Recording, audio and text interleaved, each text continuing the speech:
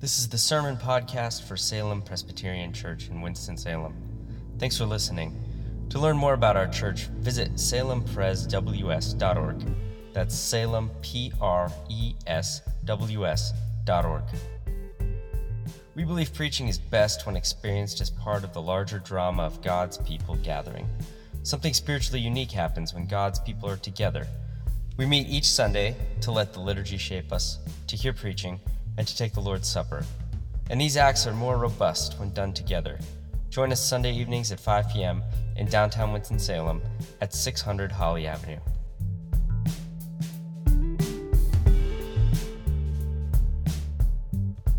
Scripture reading is from Luke 6, verses 27 through 45. There are Bibles in the pews if you need them. Again, Luke 6, 27 through 45.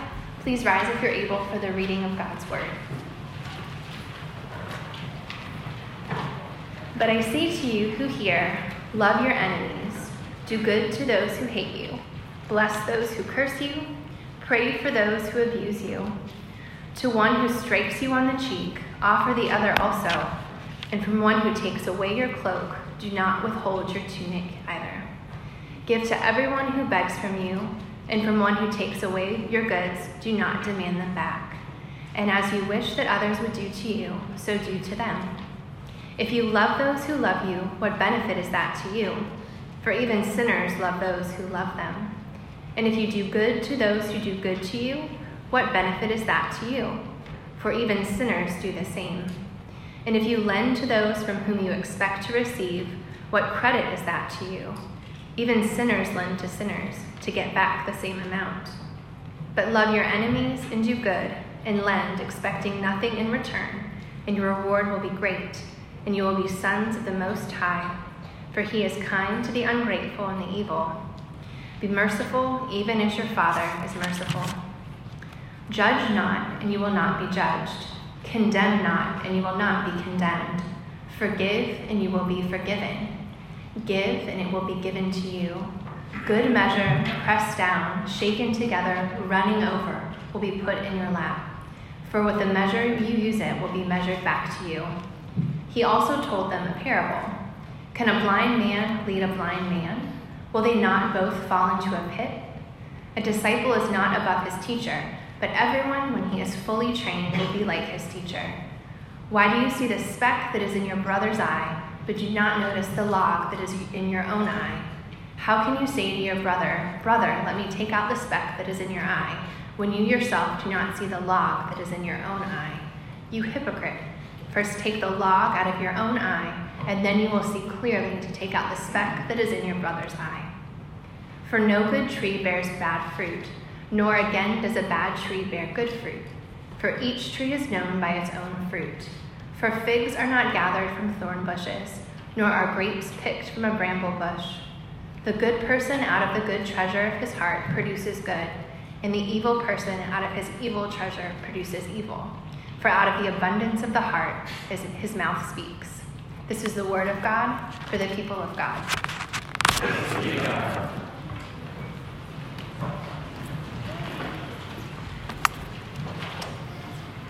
Nobody ever spoke like that in the history of all religions and philosophies. There's nothing like that. It's not only the pinnacle, I think, of human ethics, but it's also really the depths and the foundation of all true theology. And so we're talking about the kingdom of God in the book of Luke, and I think that in some ways this is the essence and the core and the heart of what the kingdom of God is, which is so different from the way that the world works, and namely to love your enemy. That's in verse 35. Very simply, love your enemies. And it's really just baffling to this empire that we live in. I like to call it the empire because I believe the world is ruled by this evil genius named Satan and all of his minions, the devils, and they have taken control of this galactic empire, this galaxy, if you will, and they are a empire of meritocracy, if you will. So you get only what you deserve, and your value is based on what you can do and what you can bring to the table. It's quid pro quo, lending to those from whom you expect to receive, verse 34. That's just what we experience every day. That is essentially what all economics is just you lend and you get back. In fact, you lend and you get back more. And you do good to those who do good to you. Verse 33, I'll scratch your back if you scratch my back. Tit for tat. This is what humans normally live like. And it's the empire. And the kind of merciless corollary of do good to those who do good to you is that if somebody does bad to you, what do you do to them? You do bad to them. You strike back. You do bad to those who do bad to you. And I would say that today, in our culture, these are the kind of the prevailing winds of America with our politics, especially right now.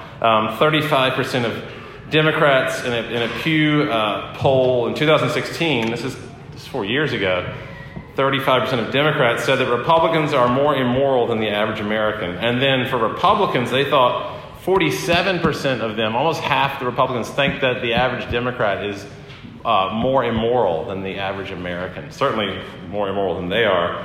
Now, 4 years later, I can imagine those numbers have gone up several digits. 45% of Americans said that it was stressful to talk to people of the other political party in 2016. And in 2018, that had gone up to 57%, 2 years, 12% rise.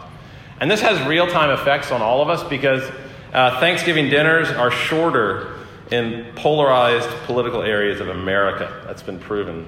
Millions of hours have been lost, they say, sociologists say, in Thanksgiving dinners because of this culture war that we're in. I saw the movie Joker, and I think the way they portray Gotham City there, which is just pretty sunless, concrete gray, full of mockery, hostility. There's no mercy, there's no pity at all. That's a great depiction of what we're talking about here. What Jesus is talking about is the backdrop to his kingdom is this empire. And I would say that the kingdom is like when we flew into Honolulu, where the airport is like it's open air, so there are birds flying through, and you can smell the tropical breezes, and your blood pressure just goes down. They're like exotic flowers, and you can hear music playing on a little ukulele. So the kingdom of God is a completely different world than the empire. It's a land of grace where in verse 27, Jesus says it's a place where people are doing good to those who hate them. It's a completely different way of looking at reality. Just imagine a neighborhood even, just one neighborhood where there's endless forgiveness. You can count on it completely. There's no condemnation. Verse 37, judge not and you will not be judged. Just imagine if you could just rely on that completely, if you can count on that. Or verse 28, imagine a world where people affirm those who gossip about them. So someone's gossiping about you and you're affirming those, blessing those who curse you. We sometimes take these as just individual commands to us, but it's more like this is what a group of people are supposed to be doing to one another. It's an entirely new world where, verse 29, somebody takes something from you and you give them more. So if someone's trying to con you and get money from you, you don't worry about that. You're even more generous. That's the world that Jesus is talking about here. And again, this is not some kind of daunting, impossible, arduous command that could never be kept. This is the very atmosphere of what it looks like to live in the kingdom.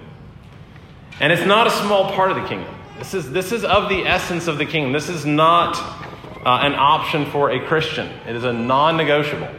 This is not like what the superhero Christians do or the saints do. This is what everyone does. One great theologian, Miroslav Volf, said, if you take love of enemy out of Christianity, you have unchristianized the Christian faith. That is what it's about. And so I want to look at two things. First of all, the kingdom of enemy love, where the kingdom is a place where the power of love transforms an enemy into a friend. That's what Dr. Martin Luther King said, that the power of love is the only power that can transform an enemy into a friend. That's what the kingdom is like. And then the kingdom is like that because the king is himself an enemy lover, a great lover of enemies. So the kingdom and then the king, those two things. And first of all, the kingdom of enemy love. I mentioned this in the winter, but in 2018, September 6th, a white police officer, Amber Geiger, walks into an apartment, a Dallas apartment of an African-American man. She walks in, he's watching TV, he turns around, she shoots him in the heart and kills him. Because she thinks that he is in her apartment because she went to the wrong floor in the apartment complex. And the brother's victim is obviously infuriated. And he says, I spent an entire year, as a quote, pretty much hating her, wanting to kill her, planning ways to kill her. But I gradually worked on my humility to free myself from anxiety and emptied out the anger inside. And I'm sure that verse 28 says, you pray for those who abuse you. I'm sure he prayed and he prayed and he prayed for the person who abused his brother, for this police officer. And it got to the point where he prepared his heart so that the day of, when she was being tried and he was on the witness stand, he stood up and he walked over to her and he hugged her. And he said, I forgive you, I love you, and I want you to give your life to Christ. And he did this knowing that it was a gross miscarriage of justice that had occurred there. He was not putting his stamp of approval on the justice system. The officer got 10 years in prison. And so this is not an excuse for racism in America, but it is it's the hard road of the kingdom of God. The people of the kingdom do not need to operate like the average American. We have a different way of living. And that's certainly what this guy had. And having said that, it's a dangerous illustration because it makes you think that your enemy is someone out there who's like completely different from you, who would come and shoot your family member or something like that. That is not who your enemy is, probably. Very, very likely your enemy is someone that is much closer to you, very close to you. It's potentially someone you grew up with. It could be a family member. It's often someone that you work with. It could be someone that you sleep with. It could be someone that you worship with. It is not unheard of that the enemy of one Christian is another Christian. That two people in Christ are brothers and sisters, enemies of one another. And your enemy changes. It's a floating category. There was one member of Parliament in England who said that the person who sits across from the aisle is my opponent. The person who sits next to me is my enemy. And usually it's the rival. It's the person that you feel competitive with, that you consider your enemy. And I remember when I became a Christian my senior year in college, my first big assignment was to love my boss. It was my first big enemy love assignment from God. I was an RA, which resident advisor. Basically, it's like volunteering. You get almost nothing, but you're doing it to love your students. And so I was in charge of these 16 guys on this hall. And my hall director threatened to fire me 1 month into the job. And I was like, this is like being fired for volunteering at a soup kitchen. This is embarrassing that an RA would be fired by the hall director 1 month in. And he claimed that it was for these things that I considered to be very minor infractions. Being late, missing hall duty, and being disrespectful. And now looking back on it, I think, well, maybe there was a reason for a conversation there. But at the time, I considered him to be a great enemy. But my unredeemed heart would have just continued to hate him more and more and more. And to talk to my students about how terrible Eric is and to talk him down. But God was working on me throughout the year. So that the end of the year, and this was so new for me, I had no experience with anything like this. This was a new category for me. But I went to him and I said, I'd love to take you out to lunch at Elizabeth's Pizza. And so he was absolutely shocked by that. I mean, I think he knew that I thought of him as my enemy. I think he thought of me as his enemy. So he was stunned, but he accepted. And we went to Elizabeth Pizza. And, he didn't, nothing dramatic. It wasn't like he began to weep and break down and confess all his sins to me. But we ended the conversation with a handshake and with a lot of respect for each other. And we shared some things with each other in our past that were kind of vulnerable. And so I say that because I think the love of enemies got to start with just refusing to condemn someone. It kind of starts there. That the acid of love is this condemnation that Jesus talks about in verse 37. Condemn not, and you will not be condemned. Condemn not, and you will not be condemned. So that's a choice you have to make. And it's a choice where you say to yourself, I am not going to think that I am better than him or her. I'm not going to keep, I am thinking that right now, and I'm going to stop thinking that. Or I'm going to put the brakes on. It's kind of like this car is going forward, and you can't just stop it, but you can put the brakes on, and you can try to slow down those thoughts. Or another one, I'm not going to try to get inside of her head and all the things that I think she's thinking about me, because I find a lot of times that the enemy of love is when you get inside the other person's head and you think that you know what they're thinking about you, and then you begin to argue against that, the line of evidence they have against you. You begin to argue against that to the point that you really think they think those things about you. And you just built up this case, and you're just ready to fight this person who you have no idea what they think about you. And so Jesus says you can't do that. Do not condemn. Condemnation is contagious. In verse 38 it says, with the measure, and when you hear measure there, think like yardstick or a ruler. With the ruler that you use to measure other people, it's going to be measured back to you that way.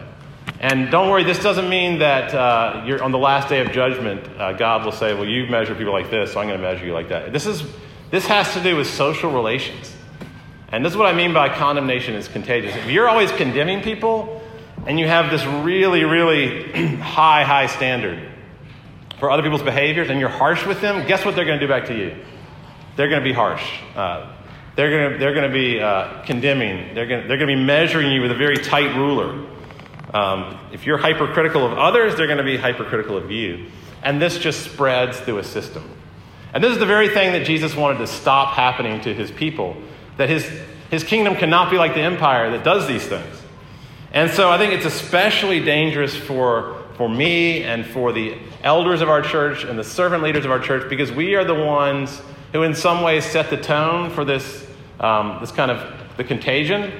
And if we are blind to grace, then we're going to cause people to fall into pits, as Jesus says. Can a blind man lead a blind man, verse 39? And obviously the leader there would be one of the leaders of his churches, he's saying. And he's saying that if you are self-righteous and blind to grace, will not the people that follow you fall into a pit, verse 39. So if you can imagine it, there are churches out there where their main thing is they've joined in the culture wars. And there are churches where you go there and you hear about how bad the other side is. And we try really hard not to be like that, but it's very, very tempting to join in. And so then the flock becomes a bunch of expert critics, where we know how to criticize the other people, the people out there that are not like us, whether that's other Christians or people of other faiths or people of different kinds of communities in our country. And so you learn, because the leaders have trained you so well, you learn how to point out the most subtle flaws in your opponents. Jesus says the leaders cannot be blind to grace. They cannot be blind like that, because they're going to cause the people to fall into pits. Because again, condemnation is contagious. I think of it like a pool table with a bunch of billiard balls, and they're banging off each other, they're bouncing around. Someone's like hitting them all the time with the stick. And if your heart is hard, you're just going to increase the momentum in that system of the balls banging off one another. You're going to add momentum to the judgment. You're going to pump up the energy in the system, and they're just going to keep banging harder and harder and harder. And you're going to be thinking, like, she doesn't like me. He acts so perfect. They never say hi to me. She's such a show-off. They think they're so smart. And you just keep adding condemnation and judgment to the system. And it keeps getting stronger and stronger and stronger. And someone has got to be the tennis ball that takes out the energy from the system and begins to absorb the contact and not make the balls bounce back off each other. Someone's got to be unoffendable, as this book says that my wife's reading. Forgive and you'll be forgiven. Verse 37. Forgive and you'll be forgiven. Take the energy out of the system. So this book, Unoffendable. Here's a quote. Being offended is a choice we make based on the presumption that I am entitled to be angry. And by the way, being offended is it's like an art form today in our culture. Like people learn ways. They're trained in classes on how to be more easily offended. If you are constantly being hurt or angered, the book says, then you should honestly evaluate your inflamed ego. Christians should be the most refreshingly unoffendable people on the planet because we have divested ourselves of our status. And that is what Jesus is talking about in verse 29. If someone strikes you on the cheek, offer the other also. That is not only about violence, but it's primarily about being insulted. That was the great insult back then, was to slap someone on the cheek. That's what one of the Roman guards did to Jesus. They slapped him on the cheek. It does hurt, but it wasn't primarily about the pain. It was much, much more about the offense of it. It would be like saying some horrible slur to someone about their mother or about their race or something about them. It's incredibly insulting to strike someone on the cheek. And so Jesus says, if you're insulted, then simply let yourself be open to being insulted again. And tell them you don't know the half of it. You think I'm that? Well, I'll tell you more. There's a lot more to me to share to you that's worse than you think I am. That's what he's talking about as far as being unoffendable. How can you say to your brother, verse 42, brother, let me take out the speck. That's like a speck of dust. So you're like inspecting their eye really, really carefully. So you're kind of narrowing your eyes. You're focusing in. Let me take that little speck, this tiny little character flaw that is in your eye. I'm going to take that out. Jesus says, how can you do that when you yourselves don't see the massive log, like a huge 2x4 log in my own eye? So we are like people that have these huge logs and we're swinging them around and we're trying to judge these people and pick out little tiny specks in their eyes. And, I'm eating at Panera and I see a father there and the father is on his cell phone and his little 3-year-old boy is trying to, get his attention and the father just keeps typing away and I'm trying to reach down and pull that speck out as if I know, what's going on there. I judge him. Or at the checkout line where somebody's really rude to the clerk and they won't really acknowledge the clerk. They're just looking at their phone the whole time and they don't even look up and I'm judging them. How can this is the problem with our culture today. And just thinking myself to be so superior to them. And these things seem like they're small, but these little things add up. Or a driver that drives that passes me or runs a yellow light or something like that. I get so angry. A mother with a child in a doctor's office. It's a packed doctor's office and there's no seats left. And this child is taking just kind of slumped over 2 seats. And the mother's watching the TV or something. And I'm just criticizing. And Jesus is you have this giant piece of wood in your own eye. And how are you judging these people when you can't even see properly? You have no idea that the problem is with you. I heard someone once say simply, ask yourself the question sometime, when did you realize that the problem was you and not all of them? At what point did you realize in your life that the problem was mostly you? So that's the kingdom of enemy love. The kingdom annihilates that kind of judgmental behavior. And the reason that the kingdom is a kingdom of enemy love is because the king is a great lover of enemies. The one speaking these words is the lover of the enemy. He is the one who loves his biggest enemy, which is me and you. The great writer G.K. Chesterton, great Catholic British writer from the early 1900s. So the London Times sent out this inquiry, and they asked all the greatest writers of their day, what is the greatest problem in the world today? And Chesterton wrote, Dear Sir, I am, yours, G.K. Chesterton. And I think that is the proper attitude that we are supposed to have towards God, where we realize that we are the problem with the world and that we're the enemy. We're the real enemy in this story, and that God loves us in spite of us being the enemy. Notice how in verse 34, this is my favorite part of the passage. Jesus uses the word credit in this really bizarre way. This is like true Freakonomics, if you know that book or that podcast. Look at verse 34. No, just think about the way he's using the word credit here. We all know what credit is. Like Venmo credit or credit card or credit at the bank. Verse 34, if you lend to those from whom you expect to receive, what credit is that to you? That's a strange question. If you lend to someone at 10% interest, like if you lend $5,000, what is the credit you're going to get there? 10% interest, you're going to get $500. So that's the credit. So when Jesus said, if you lend to those from whom you expect to receive, what credit is that? The obvious answer is the credit is the money that I get back. Duh. And yet Jesus is saying, no. You lose all your credit. If you lend to someone in order to get the money back, you get no credit. You get no spiritual credit at all. You're counting on the money. You're thinking that the money is your credit. But he's using the word credit in a way that has nothing to do with this world. It's nothing to do with the empire. This is the kind of a credit that means that it's a spiritual credit where you want to be like God. It's an amazing assumption that he's making. That there's a benefit and there's a credit that the world does not know anything about. And the credit is being like God. And if you lend money to someone to get back more money, you're losing the real credit, which is that you want to be like your Father. You want to be like this merciful Father. What he's basically saying is that compared to being like God, money is completely lame. Verse 35, lend expecting nothing in return, and your reward, that's the credit, will be great, for you will be like sons of the Most High God. That's the credit that he's assuming his congregation really, really wants. That's what you should want. That's the benefit, and the credit is to be like the Most High God.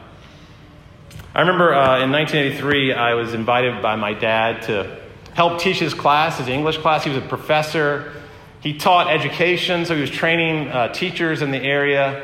That was his great life's work, was to be a trainer of teachers in the Winston-Salem, Forsyth County school system. Very noble mission. So he brought me in to teach his students. I gave this little lecture in his class. I used my Koala pad and showed them how to paint pictures on a Commodore 64 screen. And it was wonderful. He bribed me by saying, we'll go to Bojangles afterwards. I'll get you a chicken filet biscuit combo. And I was so excited about that combo. I went into that class prepared to get that combo. But then at the end of it, that's not what I cared about at all. I was so thrilled and so proud that I had joined in my dad's lifelong project of building up the education system in the county here. And I could tell by looking at him that he was so proud of me. His face, he was just smiling. And the Bojangles pales in comparison to that kind of credit. And that's what Jesus is saying, is that you have the chance, child of God, to be like your Father in heaven, whose mission is to just saturate the world in enemy love. And this is a God who makes his sun to rise on the ungrateful and the evil. Matthew 5:45, I make my sun to rise on the just and the unjust. I send my rain on the good and the evil. Indiscriminate love of God for everyone. Verse 35 sums it up. That God is a God who is kind to the ungrateful and the evil. So we have a God who loves, and is deeply kind to and waters and brightens the day of people who are evil, who are ungrateful, who are merciless. And it's definitely not sinful to lend money for interest. Don't hear me saying that. That's the way our system works. I'm not saying that's sinful. It's okay to lend money at an interest rate, but isn't it better sometimes to just do it for nothing? Just to give it away. I mean, isn't that fantastic? To sometimes just be like God and I'm just going to give you this money. I don't want anything back. I want you to just have this. That's an amazing feeling to be like God in that way. And I think everything I've said so far sounds really great, but there is no way that we have the power of our own will to make a New Year's resolution to love our enemy this year. I wish it were that way. I wish that by holding someone accountable to this and making resolutions and making sure to follow them every day, that could be the way that we could become lovers of enemy. But Jesus says in this parable, it's kind of counter to what he's just been saying. He said in verse 43, a bad tree cannot bear good fruit. If my heart is a heart that doesn't love my enemy, that hates my enemy, then I can try as much as I want to love my enemy, but that heart that is bad is not going to produce good fruit. A bad heart cannot produce good fruit. An envious, jealous, hateful heart. He says in verse 44 that figs are not gathered from thorn bushes. If your heart is a thorn bush, is very thorny and prickly and easily offended and stuff like that, you can't just suddenly be kind and forgiving.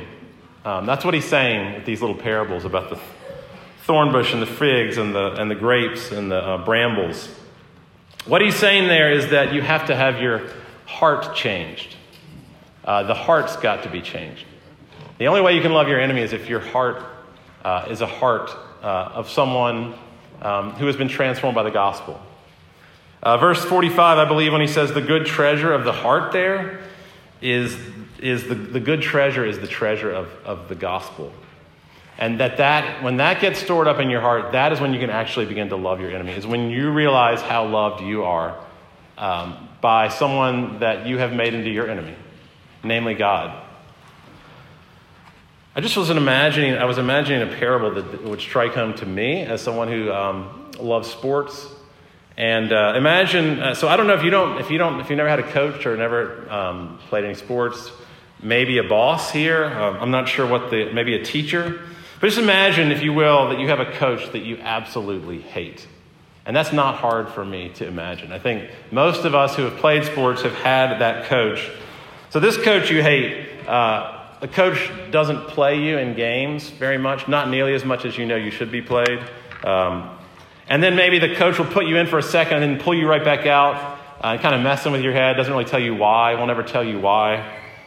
And then you make some little tiny mistake in practice and the coach is like all over you, and then somebody else does this other thing and they don't say anything. And they make the whole team run suicides because of your little mistake. And you are convinced that this coach hates you. You're convinced of it. And so you begin to then hate the coach. And you filter out everything good the coach has ever said about you. Again, this could be your boss or your teacher. You text all your teammates how dumb the coach is. Isn't this person so stupid?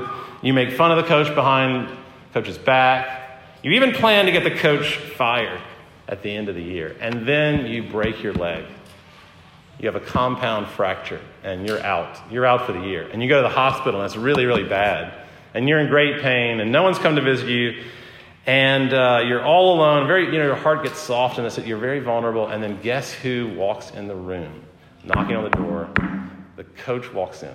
The coach that you hated, that you gossiped about. And the coach has this big smile, has no idea that you ever did any of those things or thought any of those things. Big smile, totally naive to that, bouquet of flowers. He's like, I had the team make you this card and all their signatures are on it. And they you're so wonderful. And then coach is like, here's a note. I was thinking about you. I wrote this note. And so just read it when I leave. The coach leaves. You read the note. It says, you've been one of the most joyful parts of my coaching experience has been to coach you. And you welcomed me like no one else. And in all my years of coaching, you're among my favorite players that I've ever coached. I mean, if that happened to you, your heart would be completely changed towards that coach. And that's if you can try to make that analogy with God, that is what God does for us. He loves us with this endless, overflowing fountain of love that has got no boundaries. There's no accountability. It's financially completely unsustainable.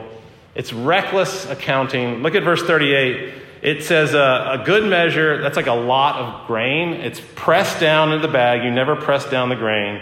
It's like shaken together so it keeps falling lower and lower into the bag. It runs over. He's like, that's how I'm going to use, that's the measure I will use to bless you. That's the way the Father is. It's like if you've been to Kilwins or Ben & Jerry's or some ice cream place, Dewey's, whatever, and you've got the guy who puts in huge amounts. You know what I mean?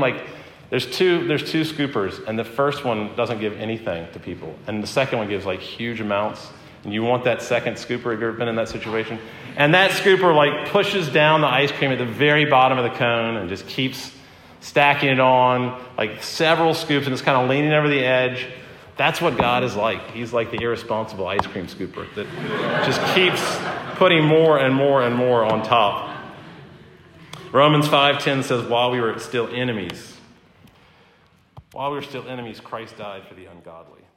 And that's what we are...